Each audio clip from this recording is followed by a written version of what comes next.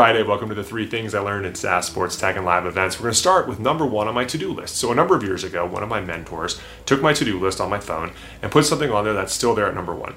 Coach, don't play.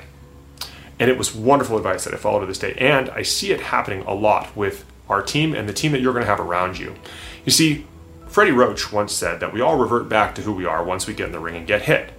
And if we were a salesperson, you're going to want to sell. If you were writing code, you want to do that. And eventually you're going to hit times where your aspirational goals are hard to hit. The sales number is seemingly out of reach. The code isn't done. The customer service number is getting a little lower than you'd like it. And your first initial response is going to be to jump in and do it yourself. That's what we all want to do because that's what exceptional people do. When you have exceptional people that you serve, that's what they're going to try to do.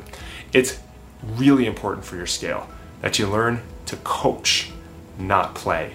It is difficult to keep your hands off and try to build a machine that can do this without you on the floor, but that's what you need to do. That's how we scale our careers. That's number 1.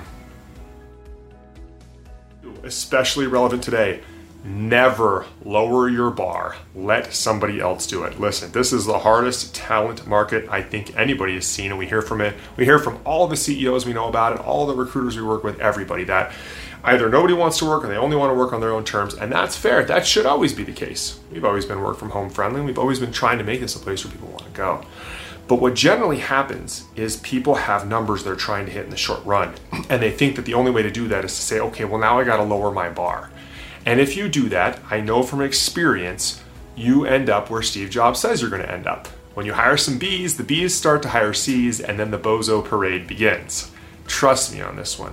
Don't lower your bar. Let other people do it. I know it's really difficult to watch and think and question yourself and think that you might be making a mistake. But poor employees going to other companies is a win for you. It's a competitive advantage. That's number 2. Don't lower your bar. Let others do it. Number 3, from the Not So Great Chips remake, which had some good laughs in it. Who's exploiting your wife?